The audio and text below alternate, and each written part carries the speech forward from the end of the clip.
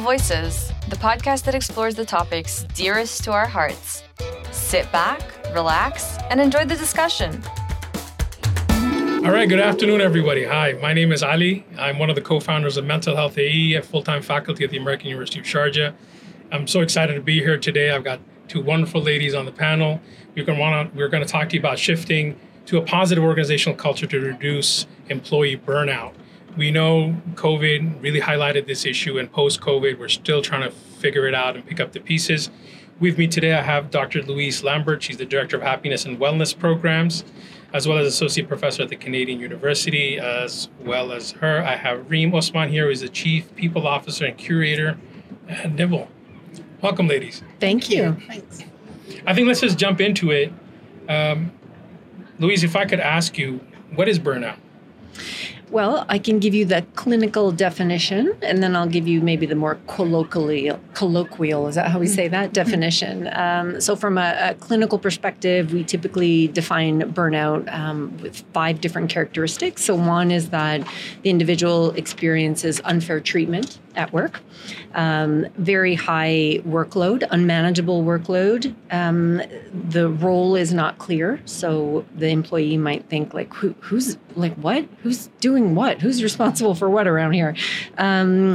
The biggest characteristic, I would say, is also a lack of communication and lack of support from managers and not enough time to do things in. So the outcome of that is really employees and senior leaders and managers, they get burnout as well, but feeling exhausted, and not just exhausted after a hard day's work, but this real emotional exhaustion, physical exhaustion, and I would also add maybe a bit of moral exhaustion, where you start to question, what am I doing here and why? Just to kind of follow up on that, how would you kind of explain to management who says, well, job is a job, it's toughen up? Yeah, I would say you're looking at employees who are burning out. Yeah. So I think for a long time, we've put burnout in the heads of employees. We've almost seen it like a bit of a failure or a moral weakness, but increasingly we're starting to see burnout as a failure of organizations. So, when you have employees who are burnt out, that's really a sign that management, senior leaders are not doing their role. So I always think of organizations a little bit like a family. So if kids are misbehaving or, there's just negative outcomes in some way, we immediately look to parents and go, what's going on here? Because kids don't, they're not born that way. And same with employees, they're not hired that way. So something has happened in the organization to make that happen. My response to that would be, and you're quite right, lots of managers are like, well, I worked 18 hours a day. What's your problem? Well, I'm sorry that you did, for one, because you shouldn't have. And luckily, employees are saying, I don't really want to do that. And again, that may have been your experience, but increasingly more and more employees are saying, I don't want to do that. But also managers and many senior leaders themselves are saying, I also don't want to do that anymore. Before I jump to you, Reem, just a tiny bit more follow-up. We're reading so much about this great resignation, the silent resignation. And I have such conflicting opinions on this from people I know who've been in this industry for a long time. And they tell me, oh, these little Gen Zers can't handle it. They just can't handle it. This was normal. This is a normal workload. What's the big deal? They're too soft. Yeah. What do you have to say about that? Well, thankfully we're soft because humans are soft. So I would say, yeah, you're right. I've heard that too. And again, I come back to, it's not because they don't want to or because they can't, it's because they don't want to. And so, yes, all of us can work 18 hours a day. All of us can be burnt out. Can we do it? Sure we can. It's that we don't want to. And there's a better way to live life. There's a better way to work. And why couldn't we find solutions for that? I hear you. Thank you much. Reem, if I could ask you to kind of chime in and talk to us about what your experience has been from an organizational perspective. I think what's important, as you said, it's like monitoring your team to see where the signs of burnout are. I came from, we call it at nybl, we detoxify people when they join nybl. So for us, it's not how long you're sitting at a desk or what time you signed in, it's the results, right? So we give people sort of like autonomy and the independence to go, okay, this is what I have to do. This is when I need it by. So I will like work out around that. work around that and produce results. I came from a very different background. I came from a very sort of like micromanaged background where it's like, well, you need to be in the office at 8:00. So you're racing through traffic and you're stressed and those are all precursors to your burnout. Like it starts way before your day starts. You're already building up that anxiety, and this is something that we have. I'd like to say eliminated at nybl, because it's not about like when people join nybl, like the first couple of days or the first week or so of someone joining, I'll get messages going, what time should I be logged on, or what, and I'm like, no, it's not like that. You know your role, and I think again, having said that, your role, it's all about your purpose, right? What if someone knows their purpose in the organization, it makes it easier to understand why you're doing what you're doing. If someone's just barking orders at you and telling you this needs to be done, and you don't know why, because we're all cogs in the wheel, right? So as long as you give people a purpose, so like this is how your job relates to what the strategy of the business is doing, this is how your part plays, people will understand it then, and there's less resentment and there's more drive to be a part and to produce those results. If you're just throwing things at somebody that doesn't know why they're doing it, and then on top of it being like giving them 1,000,001 deadlines, you're going to get burnout quicker than most. So I think it's a case of educating your employees, letting them know where they stand, what they need to deliver, and why. That's the main thing. And just keeping an eye out for them, really. I hear you. Talk to me a little bit more about the employee mindset. So we know when we study organizations and organizational culture, we know that it takes about an average of 3 days for a new employee to assimilate into the organizational culture. And to change organizational culture is, you're talking about moving a mountain. So what's been your experience of employees fresh coming in the door with a preset notion of what things should be? Are you finding resistance? Are you finding differences? Are you finding shock and awe? What's going on? Well, it's a very good question. We do find we've had experiences of all. We find some people come and go, oh my God, this is amazing, and just really just settling into it. We find people that have come from really, really strict like office kind of cultures, office environments where it's like, no, but how do you know that I'm working if you haven't seen my hours, or if I haven't clocked in, and it's all about re-educating, but it takes time. It really does take time, and it's a case of like we call it detoxifying. It's a case of sort of like re-educating people that it doesn't mean like just because you sit 8 hours at a desk, it doesn't mean that you're more or less productive than somebody that can do what you've done in an hour and then gone on and lived their life.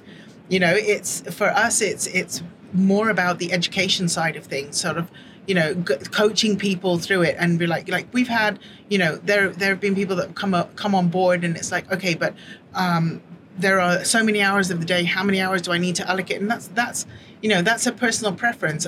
Me personally, I will block out my calendar, and this is what we advise people to do. It's like block out your calendar for things you like to do. Don't make work be the be all and end all of your day. And it's different. It's new. It's still new, especially in this region. It's still new, and people are just like, well, what do you mean I can go to appointments in the middle of the day? I can pick up my kids and have lunch with them. I can make my own decisions. I can make my own decisions, and it's a learning curve. But then again, some people get it and some people don't. There are some people that are hardwired into that culture, like the banking culture, there are some people that it won't work for. And we keep saying, like, nybl is not for everybody. Some people will not get it, and that's fine. We also say we don't do hand-holding. It's like, this is your role. You're an expert in your field. That's why you're here. So run with it. Produce your results. But we're not going to handhold. We're a growing startup, and there's a lot of pressures. And again, some people can deal with it. Some people can't. So it's all about mindset at the end of the day, and how you're hardwired. If I'm taking somebody out of a 40-year career in a bank and then going, do what you want, just produce results, it's not saying that they're like a bad employee, quote unquote, but it's just, that's not how, It's not what we're that's not trained they're to trained to do. And I guess it's a case of educating people on that there are other ways. There are many ways to skin a cat, right? So sorry, Peter. Sorry to cat lovers everywhere. Sorry, cat lovers. But it's just about educating and showing people that it can be done. We see our team are super efficient. And from a management point of view, it's really nice to not have to be going, oh, do you think they're online yet? Or have they done this? Or have they? No, the deadline is set and your results come and that's it, end of story. It takes a lot of pressure off management. But again, it's coaching, it's, educating, and it's having a really solid sort of like performance management structure in place so that people know what's expected of them. That's interesting. I want a little bit of feedback on the other side of that fence also. But before I get to that, there's been a lot of research. For example, there's one particular research that tells us that taking a nap midday increases your productivity. And what they found in organizations where they told everybody, hey, you need to take a nap because it'll increase productivity, is that, especially in Japan, that when the manager would walk past, people would fake sleep in their offices. So we've seen that type of stuff too. But I'm actually more interested in the management itself. Mm-hmm. Everybody in management kind of operates with the same old school philosophy. That's this dinosaur strategy of, hey man, I need to see you working. I need to see you clock in and see you clock out. Where did you find your management? Well, we were lucky in that, so our management are mainly our founders. We've had managers that have come from toxic environments and that they came on board going, no, culture is everything. Your health and well-being is everything. That was the whole mindset behind the HR strategy, and when I was interviewing for my role at nybl, I was coming out of a very, this is going to sound bad, but I was coming out of a very toxic environment. Not from a bad place, but from another startup where startups are very it's a unique sort of landscape. You can have the founders of startups that are, this is my baby, this is how I've always done it, and this is how we're going to do it. And then they expect to grow but not let the people that they bring on board do the jobs that they were brought on board to do. And with nybl, we're so lucky. We've got very sort of like forward-thinking founders that are like, no, we don't want to do things the way everyone else does it. We want to, break barriers. We want to change the landscape. We want to change the game.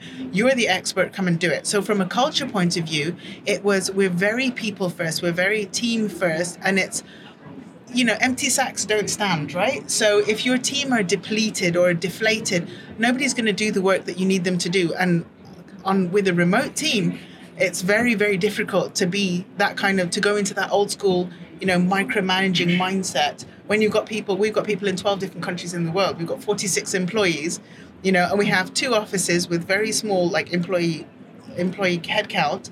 Everyone else is around the world. If we don't treat them with autonomy and with that kind of respect, you're not going to get the results you want to see. So it had to be from day one. That's the mindset that we were putting into place. So that's how it works.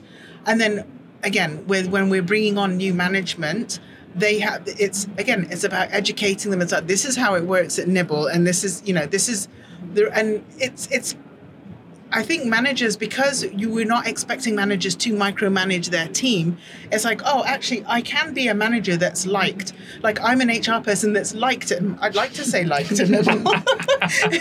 But it's, you don't walk into a room and everyone's like, oh, it's HR, pretend like you're working.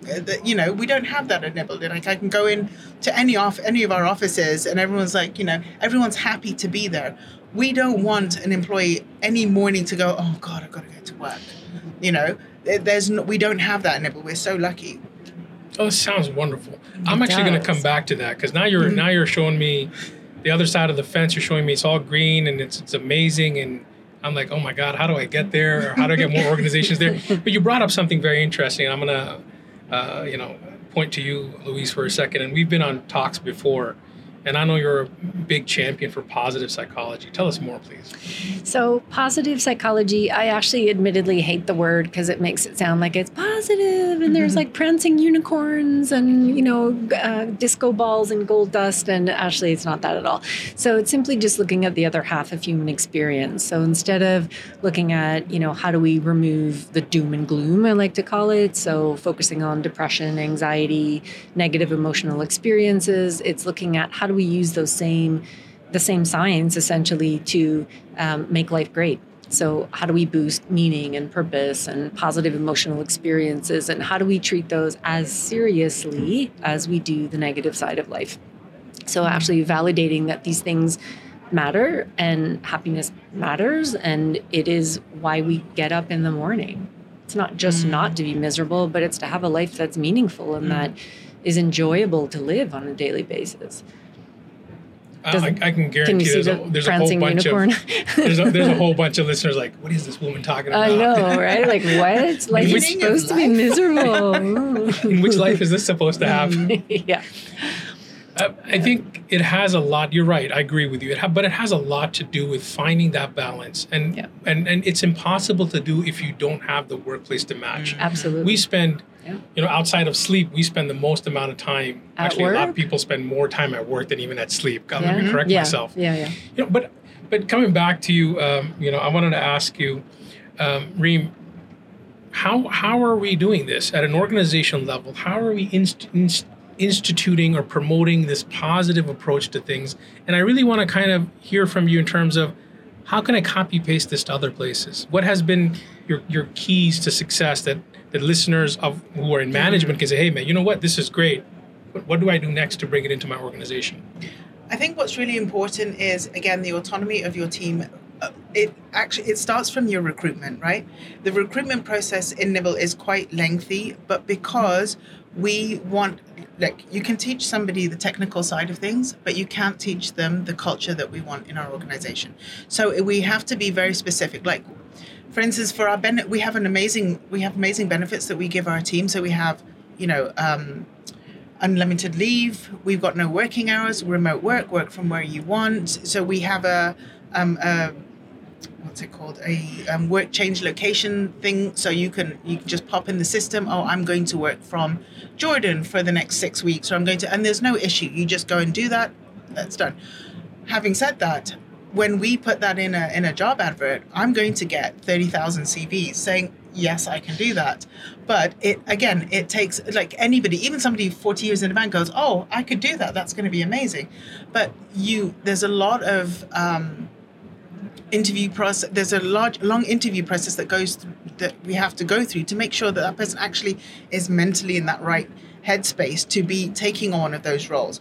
Once you find those people, it's about maintaining that autonomy. It's, when they say sort of, and this is going to sound really awful, but it's HR.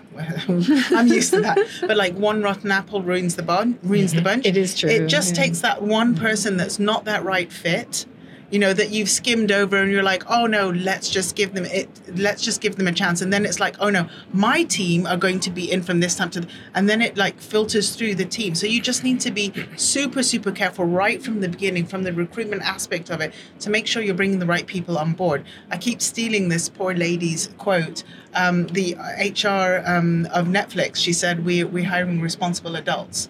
Right, responsible adults that are not going to sort of like take advantage. They're not going to, we have a remote team. I don't know if somebody's, doing what they need to do for their deadlines across the world. I only know when the deadlines come, So it's employing the right people, putting the right mindset. And also what we do say at nybl is we're not a family, we're a team. And why we say that is a lot of organizations will say, we're a family. Yeah, we're a family. Please, no. Work at the weekend. We're a family. Can you just stay? It's like, no, we're a team that supports your family. So your family comes first, and we're here to support you. We take pride in that. So like if there's any unfortunate incident, someone's kid fell over at school, broke her arm, whatever, there's none of our team will go, oh no, hold on, I wonder if I can. No, it's like drop everything, go. We're here to support you, and we've had several instances of that, of like even people as they just joined. I mean, he's gonna shoot me, but I'm gonna take my brother as an example. My brother is our head of strategy, corporate strategy for nybl. He joined, and he's my younger brother, and a few months after he joined, just randomly had a stroke. And it was a complete nightmare, but we never had that fear that, oh my God, he's going to lose his job. He was in the hospital, and I was going back and forth to the hospital, and the amount of people like that were in the hospital in beds going, "Doctor, can you discharge me because I have to go back to work?" We would never want any of our team at nybl, even if it's a cold, to have to think, oh no, work comes before my health, work comes before my family. But it's difficult for people to see that. It's like, oh, well, by the labor law, we need a medical certificate. And it's like, no, I don't. I'm trusting that person to do a role for me. If they're telling me they're sick, I'm not going to then second guess them and say, oh, are you sick? I need a medical report. Oh, it's been more than 2 days. No. So it's hiring the right people, hiring responsible adults, and then giving the autonomy to do the role. And also the reasoning behind the purpose of their role, you put all of that information into that person's hands and then go run with it, and then you get the right people, and then you get the results, and then you get the efficiency. I actually have to go around to our team and make sure people are taking time off. We have unlimited leave. I still have to force people to go on leave. And they're like, well, no, because in my last role, I used to take leave so I can go and do my errands, and I'm like, but now I can do my errands around what I have to do for work. So I don't really need to take leave. No, you need to take leave because, burnout is real. But I enjoy my role. I get that. But burnout is real. You need to take your leave and rest and stop answering the phone. And I have to like argue with people to take leave, it's a great. Okay, no, it's not a compliment. It's a compliment, but at the same time, the days of, oh, my team works every hour God sends, those days are gone. That's no longer an accolade that people should be showing off about. This is really nice, Luis. If you could kind of share a little bit more about this mindset that we're talking about of people who are responsible adults. I teach at a university. I don't see that happening. I get asked for extensions on deadlines.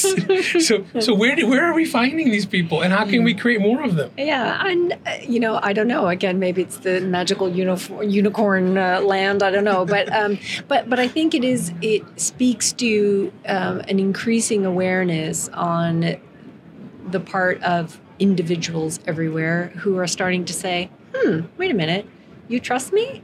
Well, that's interesting because I trust me too. So we're a good match. Let's work together. So I think, those employees are going to find those organizations more and more. And I think more and more we have organizations like nybl and others like them. The dinosaur organizations are going to start to lose because now those mature, responsible employees have somewhere to go suddenly.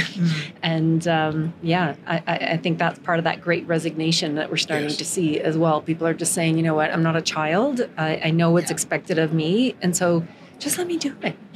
Yeah. Yep, makes sense. Last thing, I want to hear from both of you on this.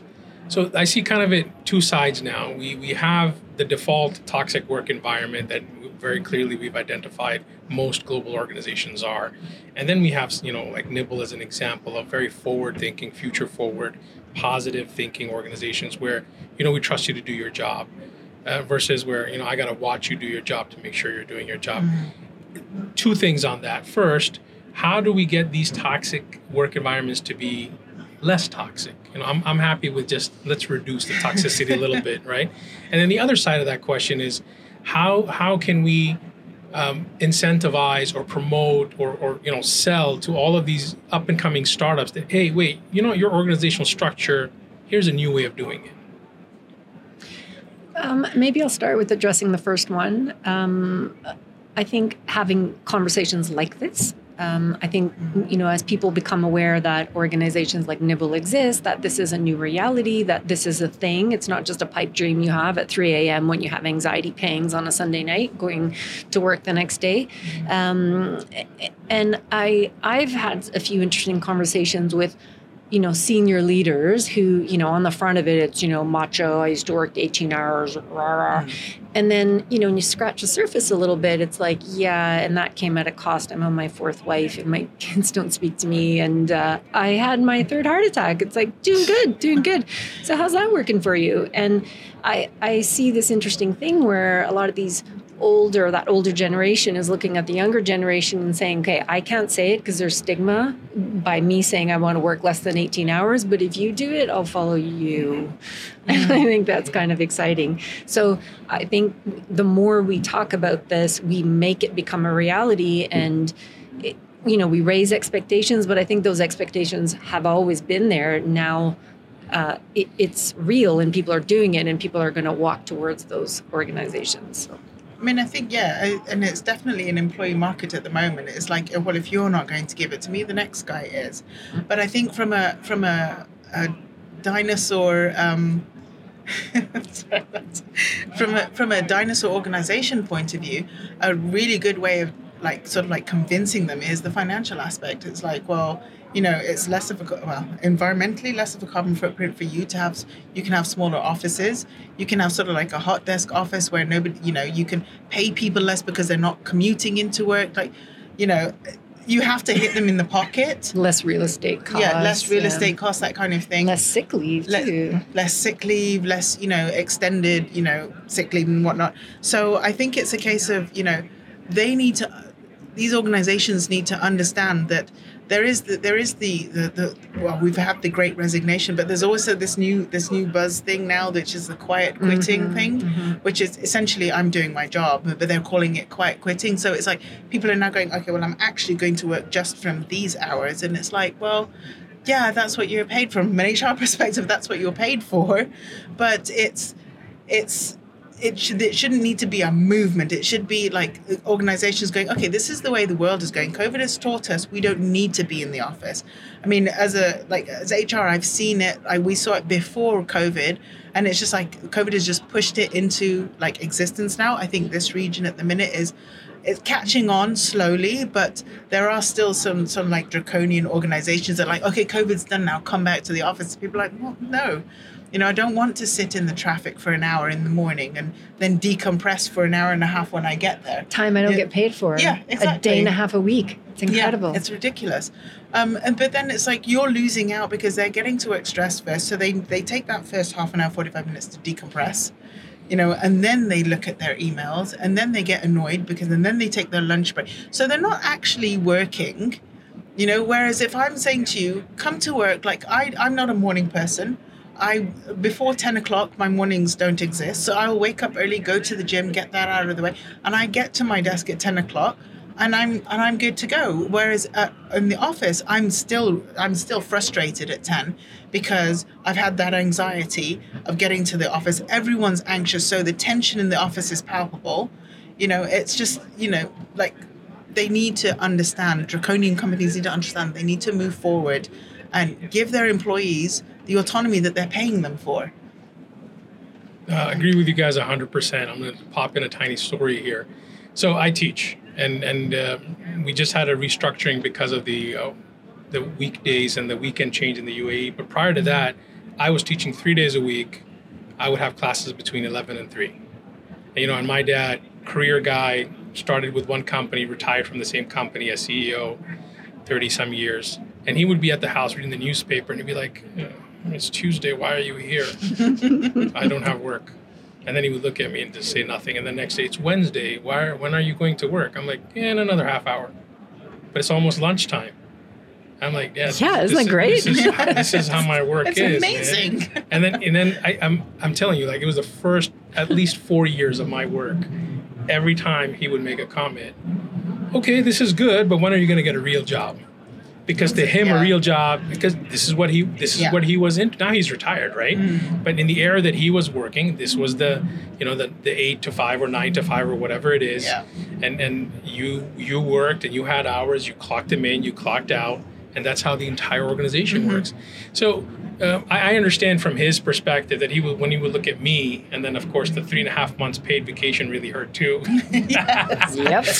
But I think it's about time, and you're right, ladies, very much so, how COVID has really shown that people can work outside the office. You don't need to sit on top of them. And people want a life. Yeah, yes, and I think the new discussion that I'm having, one of the courses I teach is career management. I've been trying to push this for so long, and I'm like, guys, when we talk about balance, why does everyone say work and life as if it's two separate things? It should be one thing. It should be life. And within life, you want to balance everything that you do in it. Yeah, absolutely. So I'm just going to wrap it up here. I think this was absolutely fantastic to have you guys. Great insight. Thank you. On all of these sort of things. Lots to think about from a potential future employee perspective. People who are thinking of setting up their startups, and even our old school dinosaur organizations can change. I've seen it happen. But I think the big message is that it's time to push. Absolutely. It's time to push, and very much so talks like these with nybl are great because it creates awareness, and from awareness we finally move towards some sort of movement. So thank you very much. Thank you. Wonderful. Thanks Thank you so much. Have a great day, everyone. Great day.